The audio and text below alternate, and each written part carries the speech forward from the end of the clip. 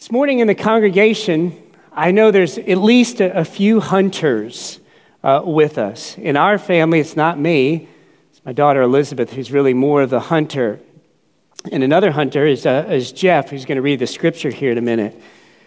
And when a hunter is up there in the stand, they're up there in that stand enjoying that time. They enjoy the time maybe early in the morning, kind of the cool, crisp air there, the view that they have, or in the early evening as it's getting dark there. They just enjoy that time there. But I think it's safe to say that that hunter is not there just because they enjoy the time in the stand. There's an aim. There's a point to being there, right? It's to get that big buck, right? There's a point to being there, to be there for the hunt. And this morning in the Gospel of John, we've been in this for 20 chapters, and it has been glorious, all that we've gotten. But now John is getting to where he's saying, there's a point to this book. There's a reason that I have written this book. And that's the aim that we're going to hear about this morning as John makes it very clear for us. So Jeff, if you would, read for us from John chapter 20. So I invite you to stand if you're able.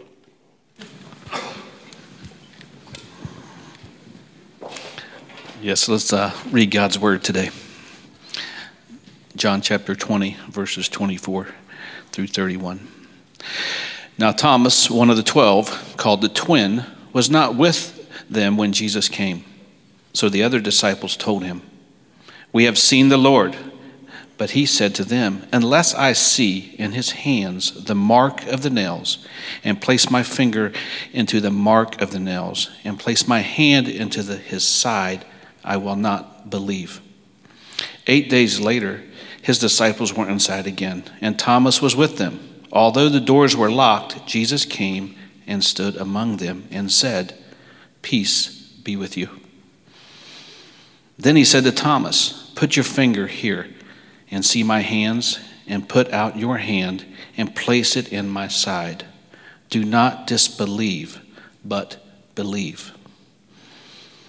Then Thomas answered him, "My Lord and my God." Jesus said to him, "Have you believed because you have seen me?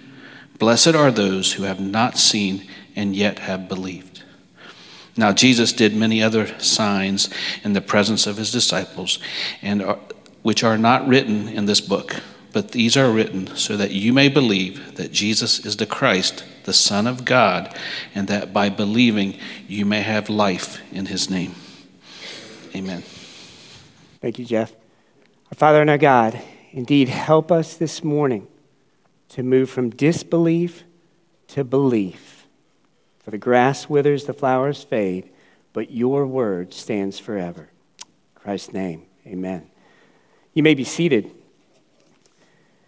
Big idea this morning, as we look at this passage, is this. It's what Howard said earlier. In a culture that reaches, that grasps for trivial things that will fade away, we seek to be a church that clings to the eternal, the true, what lasts, even though we don't always see it. Even though we don't always see it. Let's follow that through in our passage this morning. So first, let's kind of re-meet Thomas, if you will. It says, Thomas, one of the 12, called Didymus, or the twin, was not with them when Jesus came. All right, so no disrespect to Thomas, but here's the character that comes to mind when I think of Thomas. The guy who says, "Well, don't blame me if it rains. I wish I could say yes, but I can't. Don't worry about me. Go and enjoy yourself. I'll stay here and be miserable." Eeyore was faithfully loyal to Pooh. He was very loyal, but kind of quite the pessimist. Likewise, Thomas with Jesus. Thomas loved Jesus, loyal to him, faithful to him. Thomas is the one who said back in chapter 11, he said, "Let us go with him, that we may die with him." I'm ready to go. I'm ready to die with him. I will go with him. But he's also the one, kind of the glass half empty. "Lord, we don't know where you're going. How can we know the way? I don't know how are we going to do this?" Kind of glass half empty there.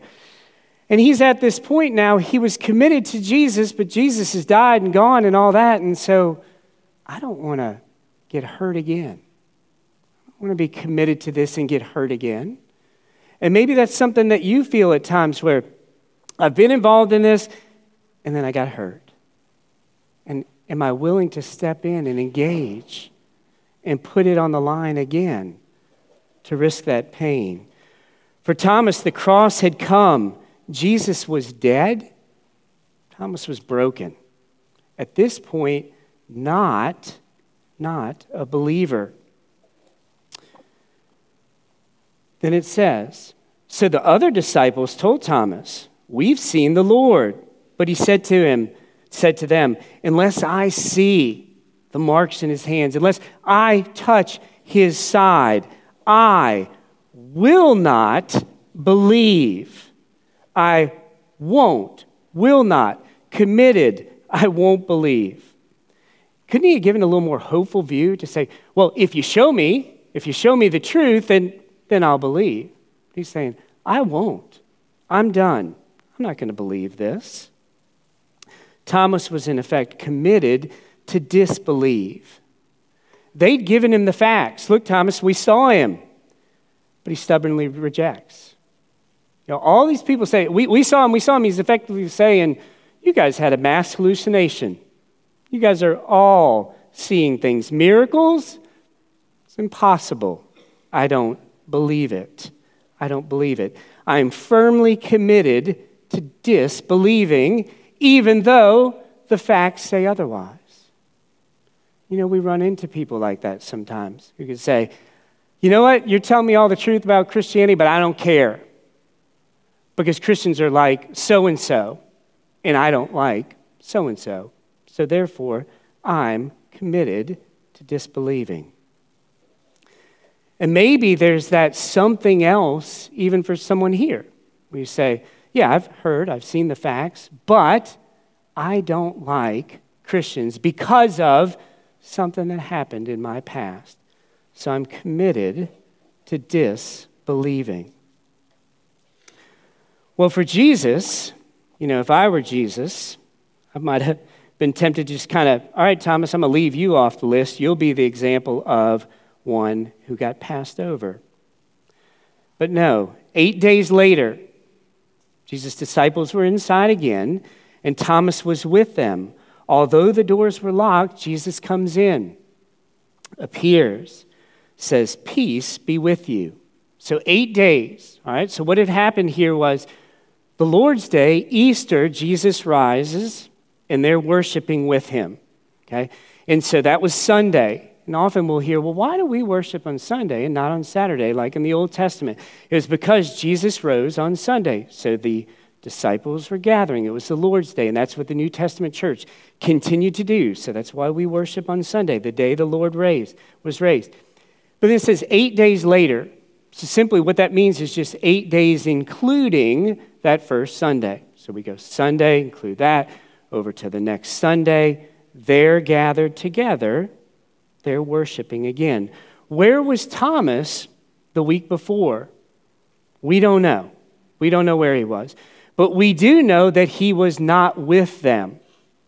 He had rejected the opportunity to meet together and be part of worship, which the book of Hebrews later would warn us, do not give up meeting together. Church, believer, there is value, there is goodness in being together in worship. Don't neglect that. Thomas has done that, and he was becoming more and more hardened in his unbelief. And we need to be aware of that as well. So an application, negative point is this. If you're struggling, if I'm struggling, beware of isolating ourselves. It's not saying don't grieve alone for a time, but do not isolate yourself and let the negative words just speak into our hearts. On the positive side, the faithful witness and prayer can draw someone back. Keep praying, can draw someone back to receive grace. Don't give up your care for someone who's struggling. Many, many years ago, some of you know the story of the church father, Augustine.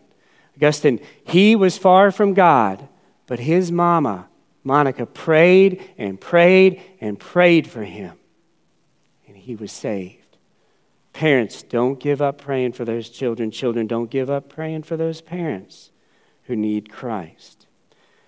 Jesus is gracious. He returns. Okay, the doors are locked, right? The doors are locked.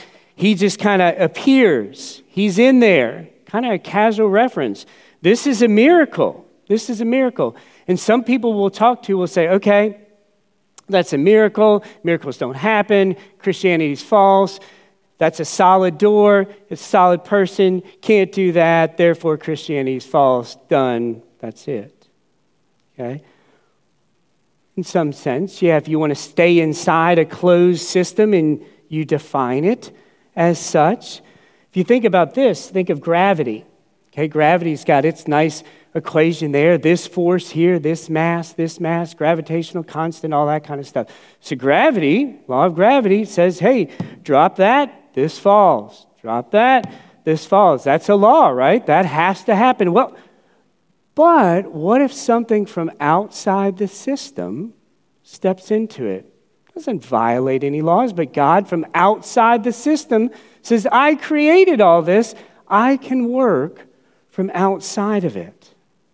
Jesus is saying, I can operate from outside this system. I can come through the door. Now, I'm not doing this just for the sake of magic, but Thomas, that you would see this points to me, and I am God. And then Jesus says to Thomas in verse 27, he says, Thomas, I know you wanted to see this. Put your finger here. See my hands. Put out your hand, place it in my side. Do not disbelieve. Do not disbelieve, but believe. Stop being unbelieving, but be believing. Be believing. And so till this point, Thomas had been an unbeliever, but now he sees. Jesus ministers to him, and he is now a believer. Thomas answered him, my Lord and my God. My Lord and my God. In effect, we could put it this way, that Jesus put the GPS on him. Target Thomas, GPS. We know our GPS systems. So here's what Jesus did for Thomas. The first, the G, that Jesus was gracious. He was gracious to Thomas. He could have mocked Thomas, like, you'll be the example of what not to be like. He could have ridiculed him. He could have mocked him. But no, he was gracious. And he was really gracious to all the disciples. All of them had disbelieved at some point. But Jesus was gracious to them and to Thomas. And I would hope, if you're here this morning as a believer, that you would say, he has been gracious to me. It's not that I'm smarter than this one over here. I figured it out and they didn't. The only reason I'm saved is because Jesus was gracious to me. The G. Then it's personal. Jesus was personal with Thomas. He was personal. I don't even know if Thomas touched the wounds. I think it was probably enough that he saw that Jesus has shown himself to me personally. He was overcome, my Lord and my God. And for Thomas, those were not just kind of flippant words. He meant them. If we were here, if Thomas were here in this service and we're doing the Apostles' Creed, Thomas would be the one saying, descended into Hades, whoa, what's that mean? Oh, it means he died. Okay, I can say those words. Or the Holy Catholic Church. What you talking about? Oh, okay, that's the universal church. Okay, I can say those words. I'll affirm them. Thomas needed to know and believe what he was saying. So when his doubt became faith, he was all in. All in.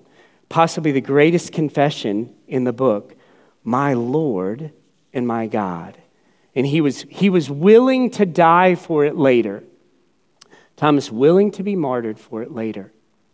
And isn't that important? Because 1 Corinthians 15 says this, if Jesus has not been raised, if he was not raised from the dead, if the resurrection is not true, then you, Christian, are most to be pitied. He's betting his life on this, that Jesus was raised, that Jesus was raised. And that's the same for you this morning. What is your testimony to say, yes, I'm banking everything on Jesus. He's all I've got. That's all my capital, all my investment, all is in him alone. What's your testimony to say, yes, that's true of me? I can remember years ago, Sandra will appreciate this, at an FCA camp many, many years ago. There was another athlete there giving his testimony, and we were all saying, whoa, I ain't got nothing like that. That guy's testimony is so powerful. I wish I had one like that. I got nothing. But he was wise enough, he said, no, guys, gals, you don't have to go through hell to get to heaven like I did. You have your testimony that's personal of how Jesus worked in your life. And he even said, for him, the best testimony he had heard was of a 6-year-old girl who said, Jesus saved me and he's never let me go. That was her testimony. Jesus has never let her go. What?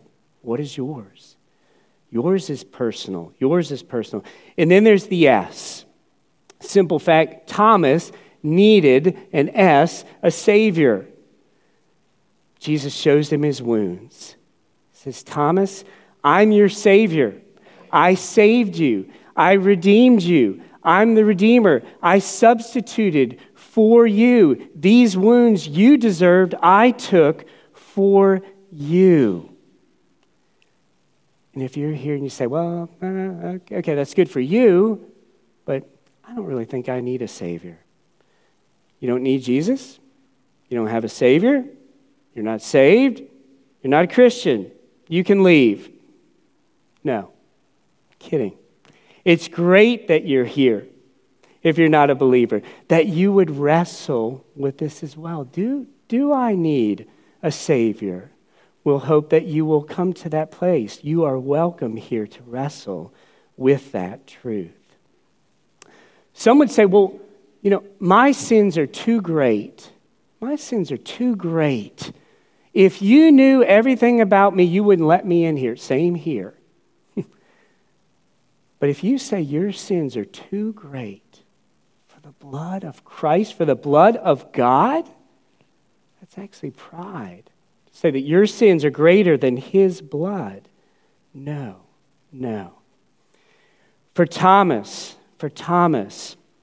he saw by his wounds, I am healed. And then we remember kind of the aim of the book. So this is the book. It's getting focused in here. If we go back to the beginning, we saw at the very beginning the glorious truths. In the beginning was the Word, and the Word was with God, and the Word was God. We beheld his glory. He came and dwelled among us. But Thomas gets it now. He sees this is the target. This is the target of the book that I would believe, my Lord and my God. And Jesus says then to Thomas, he says this, Thomas, have you believed because you've seen? That's great. But there are going to come others, as Howard said earlier, that will not see and yet will believe. and yet will believe. So Jesus is not rebuking Thomas for believing because of seeing, but he's saying, let's move this now to us. From Thomas to the reader, to the hearer, to us, to us. John's readers, like Thomas, need to come to faith. And this is what coming to faith looks like. Jesus did many other signs in the presence of the disciples, which are not written in this book. So John, the author, he wrote about all kinds of signs and things that Jesus did. These are written. And it's often said when somebody writes, it's better to show, don't tell. Don't just say fact, fact, fact. Show. Paint the picture, the beautiful picture. And so John is not given an exhaustive biography of everything of Jesus. He'll say later, if I did, it would fill all the books. He says, but I've given you specific ones that point that you might believe. Rest in these. Whether you're a believer for weeks or for years, this is to encourage you. And think about this. Here are some of the signs, the blessings that we've seen through the book as we've come through this. If we go back to the beginning, right off the bat in chapter 1, there's John the Baptist, and he says, here's the Lamb of God. He takes away your sin. That is your biggest problem. That is my biggest problem this morning, is not health, wealth, it's my sin. That it would be taken away by the Lamb of God. And then Jesus goes on and he talks to Nicodemus, the guy who has the best street creds of anybody. Wisdom, intelligence, honor. Says, you got to be born again. I don't care what you got. You got to be born again. Same thing for each of us. We must be born again. John goes on to show, Jesus says, you're wrapped into all kinds of lies and the world twists you up. You want to be free? Truth, Christ's truth sets you free. And then he says, if you're a child of God, if you're a believer, then you will hear the shepherd's voice. If you're one of my sheep, you know my voice. You're no longer an orphan. You're a child, and you hear me. I speak to you. And then he points out, you're going to be hated by the world. Whoop, blessing? No, but a fact. It was a blessing that he let them know that in advance. It's not just come to Jesus and your life is happy, happy. You will be persecuted. You will be hated. They hate me, they'll hate you. I'm letting you know that that's going to happen. You will be hated by the world. But amidst that, you will have the Holy Spirit in you, indwelling you, empowering you, speaking to you, guiding you, challenging you, convicting you, encouraging you, in you. And then before I leave, I'm going to pray for you. As Jesus leaves, he prays for his disciples and for you and me. Way back then, he prayed for us. But John isn't done, because this news is so important that it can't be left without a decision. It can't be left without a decision, meaning this. In verse 31, says this: these are written so that you may believe. You may believe. That word, though, is so strong, the tense, you could just as well say you must believe. The tense of that verse is saying, these are written so that you must believe. There are only two groups I'm speaking to, John is saying. Either those who have not but must come to faith. This is the most important decision. It's the continental divide. You decide, yes or no. You must believe. Or for those who have believed, continue in your faith and be encouraged. To these two groups, John writes, unbelievers to convert, believers to encourage. That is the point of the book. He said, that's the point. We've gotten here. This is the point, the aim of the book. So for the unbeliever, for the skeptic, he's not saying, this is just kind of, choose this or that. I'm a Chevy driver. I think you're telling me to choose a Ford. I'll choose one of the other. I'll choose a Ford. No. He's saying, this is critical. This is life or death. This is costly. This will cost you something. In the movie Braveheart, William Wallace, right, in history, William Wallace, he could have just, hey, I'll affirm my allegiance. I'll give in to England. No. I will die. I will die for the freedom of the Scottish. I will die for it. It will cost something very significant. As John writes from Ephesus, John is writing this gospel from Ephesus. In Ephesus, say Caesar is Lord, you're good. Say Jesus is Lord, it'll cost you. It will cost you a lot. Your life, potentially. So when he says here, Jesus is the Christ, the Messiah, the Son of God, the prophet, priest, and king, he is Lord, not Caesar. You're affirming this. Unbeliever, you're crossing over from death to life. It may cost you your life in this realm, but it is worth it. It is worth it. You must believe, and I'm calling you to that. For an unbeliever this morning, the question would be this. Why would you not choose Christ? Why would you not choose Christ? Think of this. Is there any proof? Is there a proof? Is there a sign that's lacking? Which one of Jesus' signs that he did not have the stamp of God on them? That God is here amidst.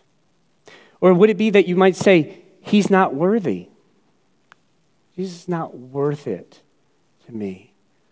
What of Jesus is lacking in his character? What is not perfect? Or could it be that you're afraid that he would not accept you? That he would not accept you? His blood proves it. Or would you maybe choose a different religion? Oh, there's all these other religions out there. What's so good about Christianity? What other religion comes close, even close, to holding up what is the most beautiful, the most true, the most good? Nothing. Or it could be the commitment. You're calling me to commitment. That's too hard. We saw here this morning Thomas, the one who's the greatest skeptic, the hardest, but he was willing to go all in. Would you? And it might be that you say, well, I have all these problems with Christians. They're not perfect. I have these problems. We're not. This church is not perfect. The Savior, Christ, is. But then there's the second group. The one who says, I want to encourage you as a believer. That's the point of this book as well. The point of the book, listen to the blessing spoken over you. Blessed are those who have not seen and believed. Blessed are those who have not seen and believed. So many here this morning. Hear that blessing. But then here's a question just to think about. Think about this. For you, a believer this morning, maybe years and years, whatever it is, why? Why are you persuaded? Why are you persuaded to believe? This might seem like what are you trying to talk me out of it? No. But to encourage each other, why is it that you were persuaded to give your life to Christ. Why? You might be the type that said, well, I studied all the facts. I had these doubts, these facts, this and that, and then it finally, the scale tipped. Once I heard all the facts, it persuaded me out of my doubts. And the seesaw tipped, and I was all in. I was persuaded, those wonderful truths that tipped the scale. Or it could have been, it was the resurrection. I was Thomas. That you had to show me who moved the stone or that he was raised. Once the resurrection was set, that was it. He's alive. He's God. That's what did it. Praise God, the resurrection, the fact of the resurrection. Or maybe you're one who says, you know what? It's the whole deal. It's the Christian worldview that says it's the only thing that tells me how it started, what went wrong, what happens in between, what the only option is to fix it, how I can be fixed, and then what's going to happen in the end. The Christian worldview is perfect, and it's the only one that can explain everything. The perfection of the worldview. John is saying, this morning, be strengthened in your belief. In this day and age where many are tempted to walk away, to grasp after the little trivia, the bells, the whistles, the false riches of this world, John is saying, no, you've got it. You've got the eternal. You've got what's perfect, what's good forever. So I'm going to give a simple assignment for later today. You're going home with somebody, you're driving, you're having your meal or whatever. Just share. Why? Why am I persuaded? Why do I know that I know that I know? Why do I believe? And this is meant to be encouraging over that lunch or whatever. Somebody says something simple, I know that I believe because of this. You might think, well, that's whatever. Encourage. Thank you for sharing that. Praise God that you believe and you know why. Let's share that today with each other later to know the beauty of what John has focused in here, that Jesus is the Christ, the Son of God, and that by believing you may have life in his name. Would you pray with me?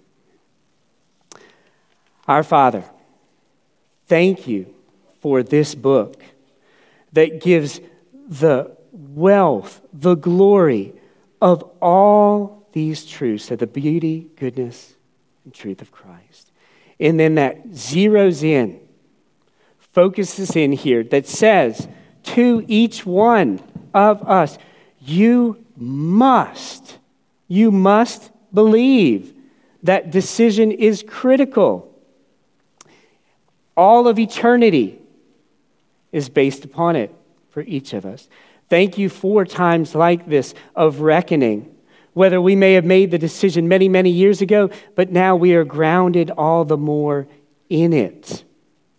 Lord, thank you for challenges like this that help us to focus on the eternal.